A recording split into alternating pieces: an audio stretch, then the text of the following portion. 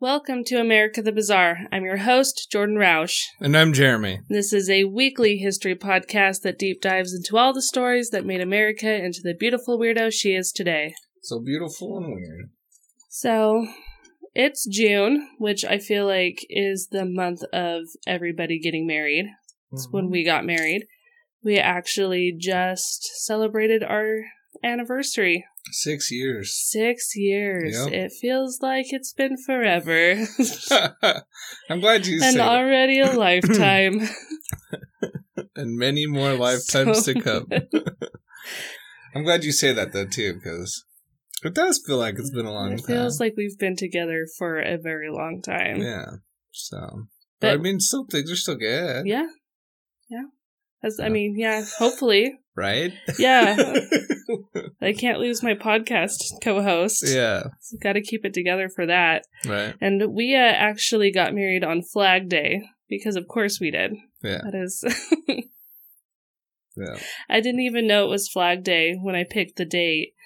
And then Jeremy brought it up, and he wanted our wedding colors to be red, white, and blue. And I said no. I did not. So we went with Tuscany and navy. Yeah. Tuscany red and navy. Yeah. But so congratulations to all the people that are getting married this month, and to all those people that I feel like also share this month for anniversaries, because it seems like there's a lot of them according to my Facebook. Well, especially if they're able to have weddings. Yeah. I mean, there's a lot of places that are still really restricting who can attend and how many people can attend. And right. A lot of the weddings that are going on right now are very small. Yeah. But still, congratulations. Yeah. Love is in the air. We love it.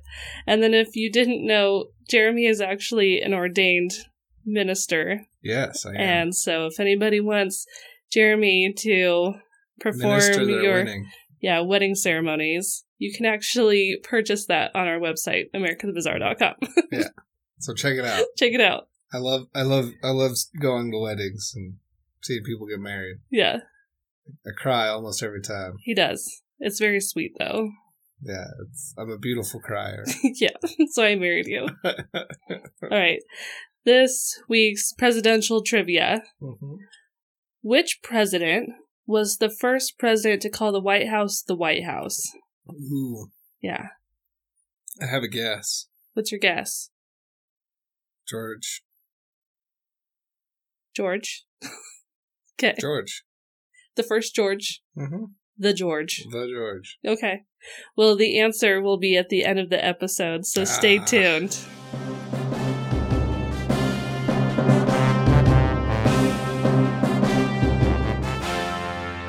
All right. So this week, we're going... You make me wait to find out? Yeah, absolutely. I always make you wait. Yeah, that's true. So this week, we're going to talk about planes. Okay. And so you actually kind of started to get your pilot's license. Yeah, I had a few hours behind the stick. Took lessons my last year of college. It was terrifying at first, and then it was really fun. Like when you realize that the plane just bounces a lot up in the air because all the thermals and everything. Right, and it's like a little plane that you were in. Yeah, it was a tiny plane. It was a Piper Cherokee, which is different than what most people think of it. Most people, when they think of little planes, they think of like a Cessna high wing. You know, you can see the structure, the braces coming out from underneath the doors and stuff. Right. And this one was a low wing, so it looked more like a World War II fighter jet, you know? Nice. Yeah. Nice. Kinda, not really, but kinda. Right, yeah. yes. That's okay. what I felt like when I was in it. Well, anyways, the Wright brothers had their first successful flight with their aircraft on December 17th, 1903. So when World War I broke out in 1914, just 11 years later, planes were still very new to the world. Yeah. And to call the Wright brothers aircraft a plane is also kind of a stretch. A stretch. So actually, like, engine-powered planes were very new when World War I started. Right. But weren't they still using primarily like hot air balloons and stuff? yeah. Like, really? Like, for, like, aerial surveillance and Yeah. stuff? Yeah. Yeah. So, even though they were still new, the start of World War I caused planes to, plane technology to... R&D was just... Absolutely, was just going. The forefront of all the manufacturers. Right, and soon aircraft was integrated into warfare. Right. Pretty quickly. Into the military-industrial complex. Yes. So, but nearing the end of the war, the Army was having planes mass-produced across the United States, and the most popular of these was the Curtiss JN-4. It was a simple plane with fixed wheels, a wooden tail skid, and just 2 seats. The plane had a 90-horsepower engine that let the plane hit speeds of 75 miles per hour, climb to about 11,000 feet, and stay airborne for about 2 hours. Nice. Yeah. All right, so first of all, wooden skid. Yes. Sketchy. Very sketchy. Super sketchy. Didn't want to put a wheel on that one. Also, 90 horsepower. I think that has more horsepower than my Dodge Dakota did in high school. Nice. So, and that was built in 2003, yeah. So I'm pretty impressed by this plane. After World War I, the United States had a ton of these planes left over. Yeah. And decided to make some extra cash by selling them to civilians. Any American citizen could purchase a JN-4 for $300, which in today's money is a little over $4,000. God, and I bet there wasn't a pretty reasonable price for a plane. $4,000 in today's dollars? Yes. Oh my gosh. Yeah. Very reasonable. Also, probably a hell of a lot less regulations. Oh, yeah. So you had to have a license to fly it, like... Right. Yeah, you just kind of bought it and then flew it. Yeah. That was all you had to do. But yeah, it's cheaper than most cars. It was definitely cheaper than brand new cars. Back in the and day. some of these planes were like still in their shipping Pristine containers. shape. Yeah, they had never been flown before. Yeah. So these people were getting a deal. So if I ever time travel, I'm going back to what year? Like 1918 probably is a good bet. Just in time for the Roaring 20s. Yeah. I should buy a plane and I can go travel to all the Roaring 20s parties. And I think a lot of people did that. Thousands of pilots were able to learn how to fly in one of these planes, including Amelia Earhart. Nice. Patrick Murphy was an Irish immigrant living in the United States in the 1920s. Not much is known about Murphy in his early life. He seems to just show up in Ardmore, Oklahoma, where he would visit the local bars, and if he drank enough whiskey, he would start singing songs about his homeland. Nice. They said depending on how much whiskey he drank, depended on if it was a happy song or a sad song. Yeah. That reminds me of watching Peaky Blinders. I've been watching that on Netflix. And she's a gorgeous singer. She's singing all those songs from her home country and stuff. Yeah. So kind of like that, but probably not as nice. Yeah. Murphy bought himself a small biplane that he would use to fly in air shows performing stunts, which they called barnstorming back then. Barnstorming? Yeah. Nice. And to also offer his services as a crop duster to farmers across the U.S. While in Alabama, Murphy was flying his plane with his plane's mechanic as his passenger.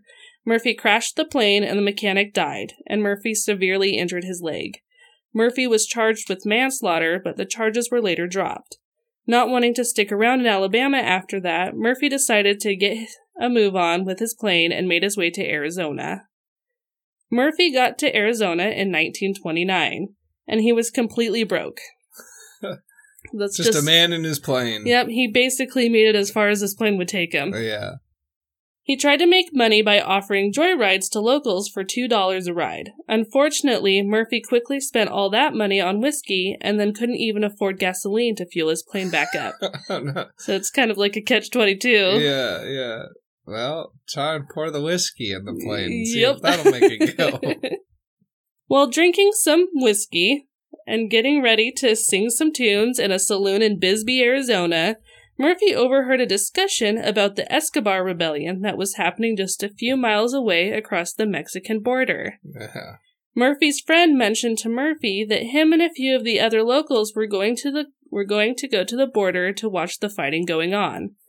The Escobar Rebellion started in Mexico when General Don Jose Gonzalo Escobar and other military officers were upset that a civilian with no military experience had been selected as a provisional president of Mexico. All of them thought that somebody with military experience should be president. Isn't that a thought? Yeah. That used to be really popular in our country, too. I feel like, that's usually a huge selling point in somebody's candidacy if they are a veteran. Yeah. Or at least it used to be. Yeah. But they also used to be generals. Some of them, yeah. A lot of them were. Or like pretty high ranking, So like they had some higher strategic level. Yeah, it seemed like, and it wasn't even that long ago that if you were a general, that was a good, like a high general, ranking general, that was a good stepping stone to the presidency. Yeah. So, after taking control of the city of Monterrey, Escobar and his forces began to move north toward the Arizona-Sonora border. Sonora border. Sonora border. So that they could take control of the ports of entry between the U.S. and Mexico. So when Murphy and his friends got to the border town of Naco, Arizona, they were able to watch as the federal forces that were hunkered down in Naco, Sonora, try to keep out the rebel forces. So apparently, both of these towns right on the border were both named Naco, because it's the last two letters of Arizona and the last two letters of Mexico put together, and they decided to do. That's how they named it. That's how they named their towns. Yeah. Yeah. Somebody was like, this is a great idea. I was like, okay, it's not the greatest name, but sure. Yeah. I don't know, I like names like that. So, back to Murphy and his friends. They watched from on top of a boxcar. Some of the Americans watching brought their families and had picnic baskets packed and were making bets on where the next bomb would land. There were sometimes close to 200 people gathered at the border to watch the ensuing battle. Jeez. And apparently that actually was really popular during the Civil War, too. Yeah, people would just go on, pack a picnic basket, and they'd go to a hillside, and they just watch the battle. Just bring your kids and watch a whole bunch of people die. Yeah. Really cool. Yeah. Fun afternoon. Yeah. So... Johnny, take a nap so we can go to the battlefield this afternoon. Yeah. Parents today still say the same thing, but there's nobody shooting at each other, usually. So both the Mexican federal and rebel forces were careful to not let any of the fighting spill into the United States so that America wouldn't get involved. Nobody in Mexico wanted the Americans to get involved. But the occasional stray bullet would make its way close to where Murphy and his friends were watching. But not enough to... Nobody ever got hurt, yeah. Because they wanted to keep drumming up American sympathy and support, the rebels would often wait until nightfall when all of the American patrons had left the Mexican businesses and gone back over the border before they would attack. One night, the rebels filled an abandoned train rail car with dynamite and tried to send it down the tracks into Naco, hoping to catch the highly flammable wood and adobe buildings on fire. Unfortunately for the rebels, the rail car derailed, crashed, and exploded before getting into the federal forces' populated downtown area. Murphy, however, was enthralled with the rebels' fighting tactics and began to create his own plan on how he could get into the action. He's going to be the first plane in the Mexico Air Force.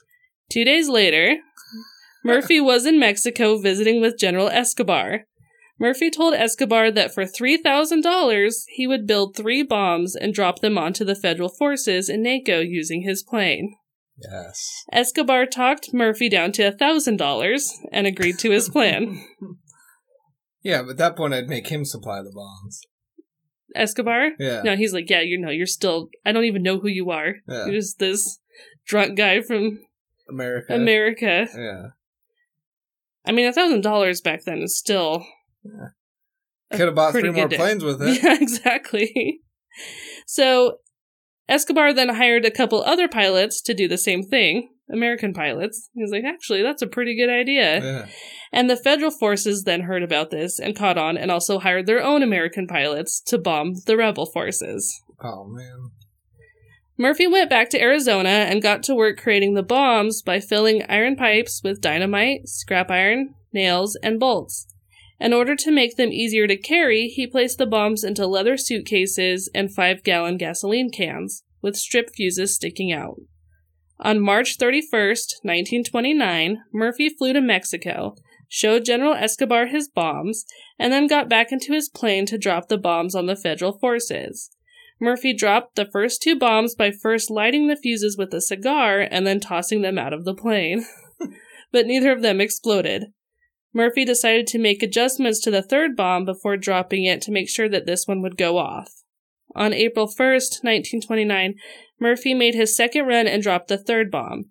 This bomb went off, but instead of hitting the federal forces, the bomb hit the customs building on the Mexican side of the border, and the only damage it did was spray the people watching the fighting from the American border with some dirt and debris. Aww. When that happened, Murphy could see all of the American patrons in the Mexican bars running back over the border to watch the bombings in safety.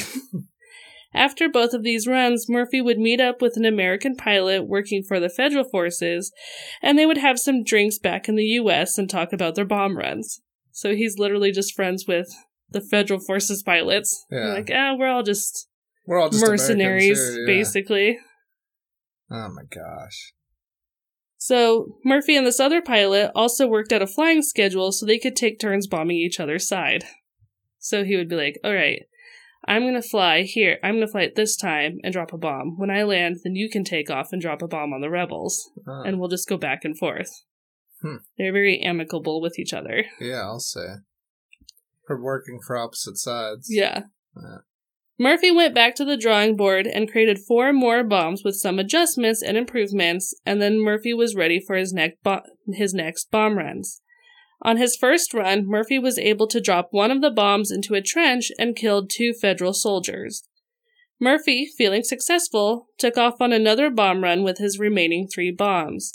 All 3 bombs that Murphy dropped hit buildings causing damage.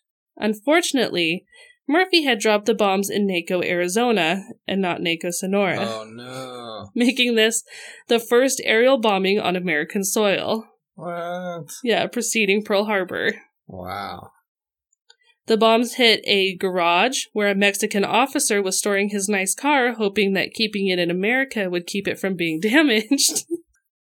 Oh, what a fluke. Yeah. The bombs also damaged a mercantile store, a pharmacy, and a U.S. post office, and caused the townspeople to run for their lives. Yeah, I can imagine. They're thinking, oh no, it's spilling over. Yeah. Luckily, the only casualties were minor injuries to a photographer and a reporter.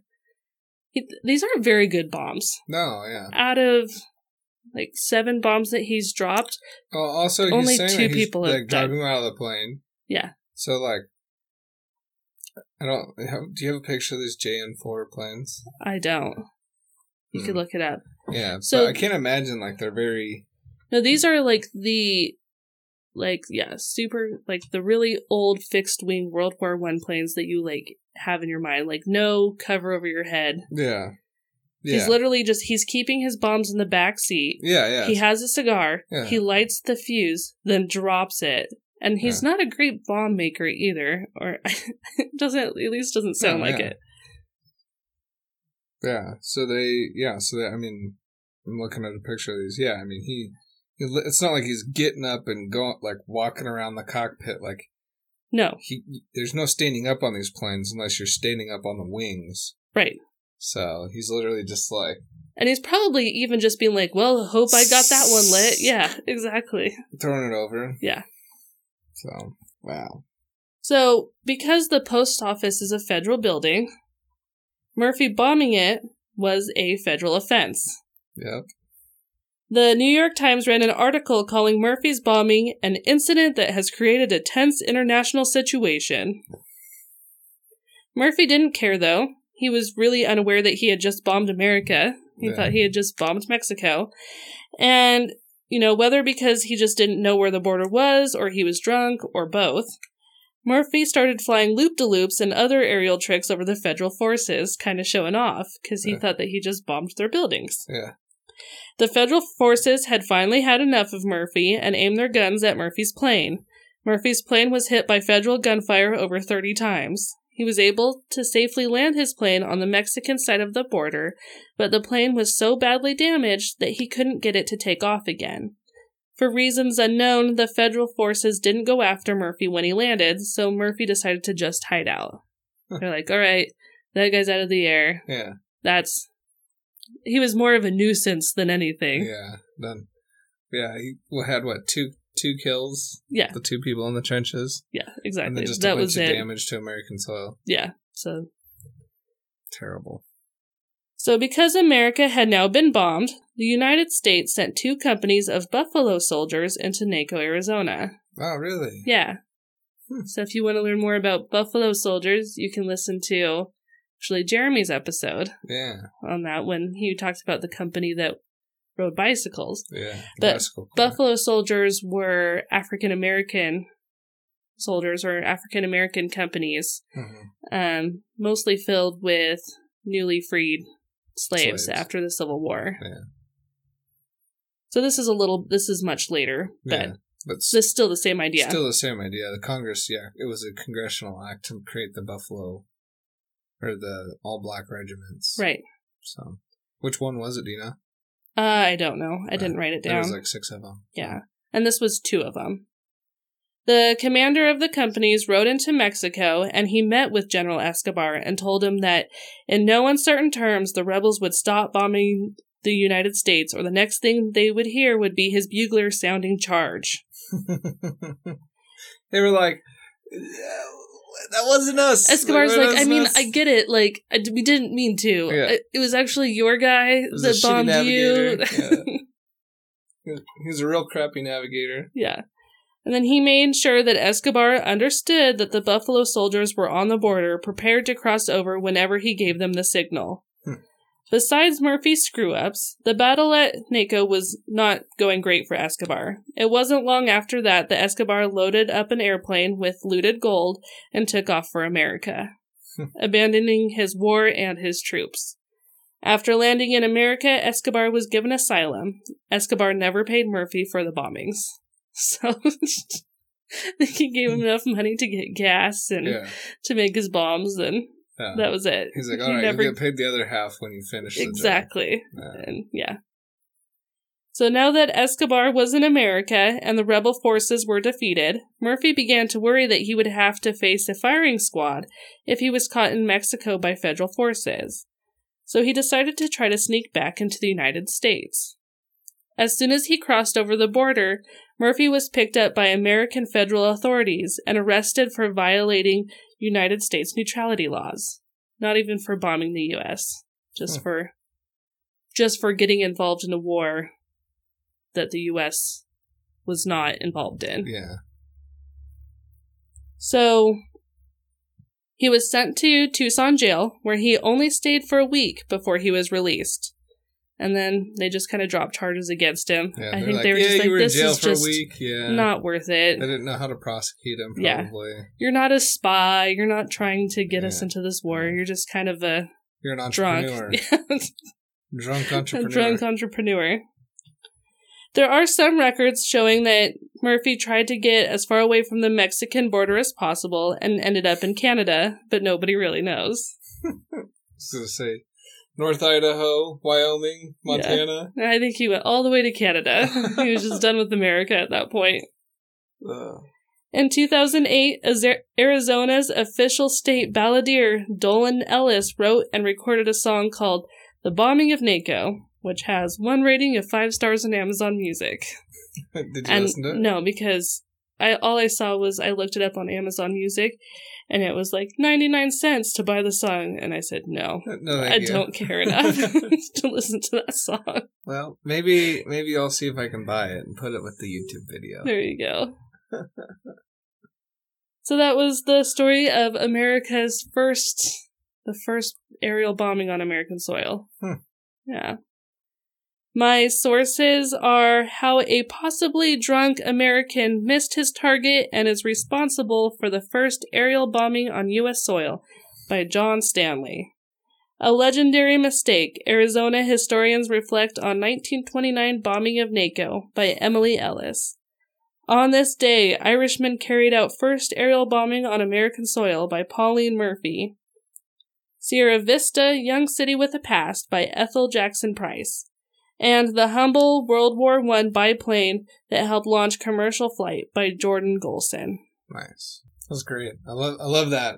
Thinking about Murphy and just being drunk, hanging out at a bar, and then, like, going over to Mexico being like, hey, General, why don't I just drop bombs from the sky on them? Yeah. He was like, that's a fantastic I idea. like where your head's at. Yeah. So, presidential trivia. Back to that. Who was it? The question was, who was the first president to call the White House the White House? And it was Theodore Roosevelt. Not George. No. So, no, it took a while, actually. Yeah. Apparently, so George Washington never actually lived in the White House. Right, it was burned down or something, right? No, it was built after he was president. Yeah. And then it burned down, and then... But anyways, so prior to Theodore Roosevelt calling it the White House, it was actually called the Executive Mansion or the President's House. The White House first gained a lime-based whitewash in 1798 to protect the exterior from moisture and cracking during the cold winters in D.C. The term White House had been used occasionally by journalists, but that was never the official name of it. Yeah. So, it was always lowercase White House. Yeah. So, in 1901, President Theodore Roosevelt officially named the Executive Mansion the White House. Because all of the governors, like the state governors, all of their mansions were called the Executive Mansions. And he figured that the White House, the President's House, needed a more distinct name. Exclusive name. And he was like, well, what do we call it? Well, it's a White House, so let's just call it the White House. Real original, Teddy. Yeah. He was always one for theatrics. Yeah. Real creative there. Probably took a long time to think about that one. Yeah. If you liked this podcast, please rate, review, and subscribe wherever you listen so more people can find out about us and listen. If you would like to know more about our sources or look at merchandise or more about our topics, please go to americathebazaar.com. If you would like to support this podcast, please go to patreon.com and search for America the Bazaar. And we just hope that you stay safe. Stay healthy. And until next time, stay weird, America.